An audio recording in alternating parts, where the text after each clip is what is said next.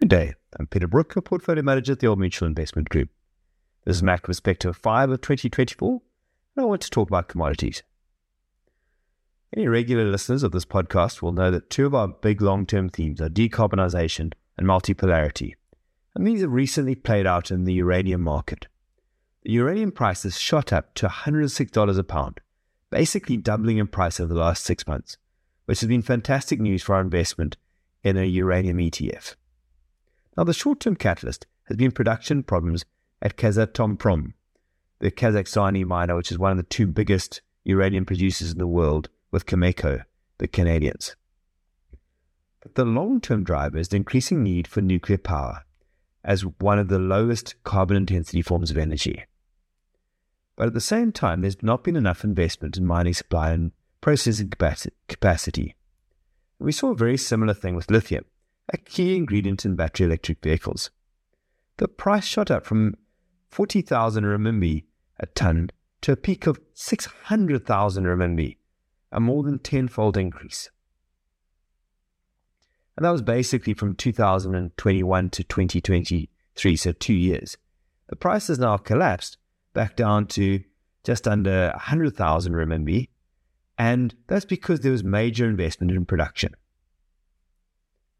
Now, as South Africans, we saw a similar spike in the coal price, which shot up from $50 a ton to just below $450 a ton, and is now back at $130 a ton. The spike was driven by the Ukrainian invasion, which forced a replacement of Russian gas. In this case, there is no ongoing investment into new coal mines due to ESG issues.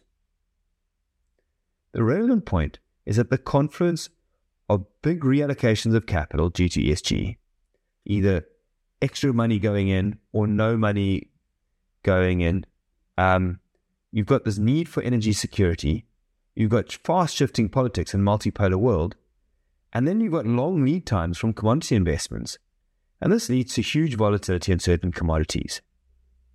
This requires an active allocation of capital.